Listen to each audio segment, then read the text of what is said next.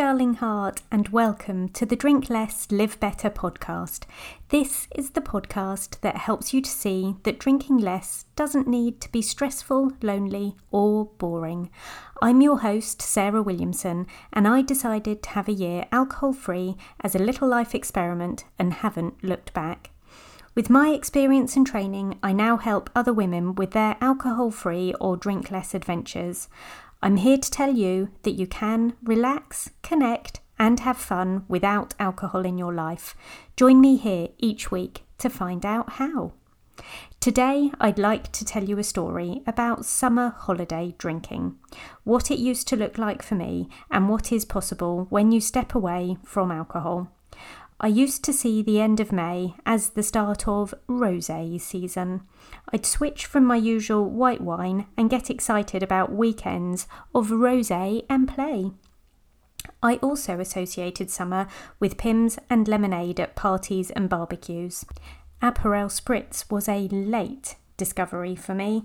I was in my 30s on holiday in Italy and have never had such a long-lasting holiday romance. Then there was the relatively recent invention of limited edition flavoured gins for summer with sweet berry or citrus flavours, and of course summer cocktails reminiscent of exotic holidays. I'm a sucker for the luscious sweet and sour combo found in the perfectly mixed cool drinks served in a beautiful glass.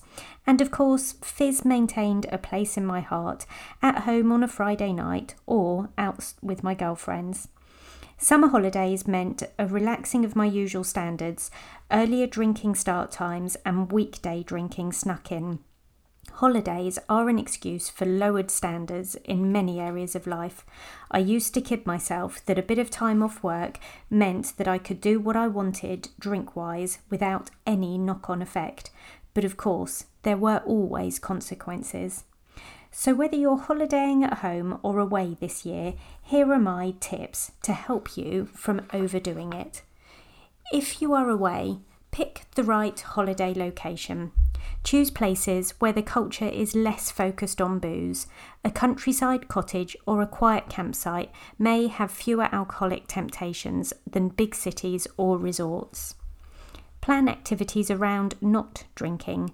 Choose an activity-led holiday, whether it's walking, cycling, swimming, sightseeing, or a mix of everything. If you have plans, it's easier not to give in to a drink during the day. Perhaps give the brewery or the vineyard tour a miss. Be the designated driver. Choose restaurants that serve lovely food and drive to them so you have an inbuilt reason not to drink any alcohol. If you are staying at home, stick to your usual few drink-free days a week. Don't start drinking earlier in the day.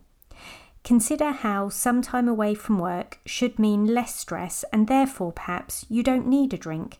Maybe you can relax in other ways that make you feel good. Not having a hangover is a holiday gift. Mornings where you feel great are never wasted. You get more connected time with family and friends. After all, we take time away from work in part to spend more time with those we love. Get a massage or other treat or activity you love. Spend the booze cash on something more meaningful. Time away from work means a time to rest and recuperate, getting a really good sleep. One last word about holiday selfies. Do you love to put a picture up on your social media feed of you holding aloft a beautiful looking drink, big smile on your face in a fabulous location? Me too. Just remember that drink in that pretty glass doesn't need to be alcoholic for you to show the world you're having a lovely time. Thank you for listening to this episode. Please listen in again next time. You can sign up to my 5-day Drink Less experiment and find out about working with me one-to-one at drinklesslivebetter.com.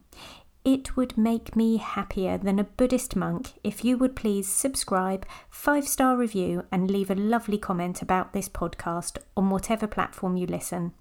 Imagine it like the tasting notes on the finest wine I am never going to drink. Thank you, and P.S. I believe in you.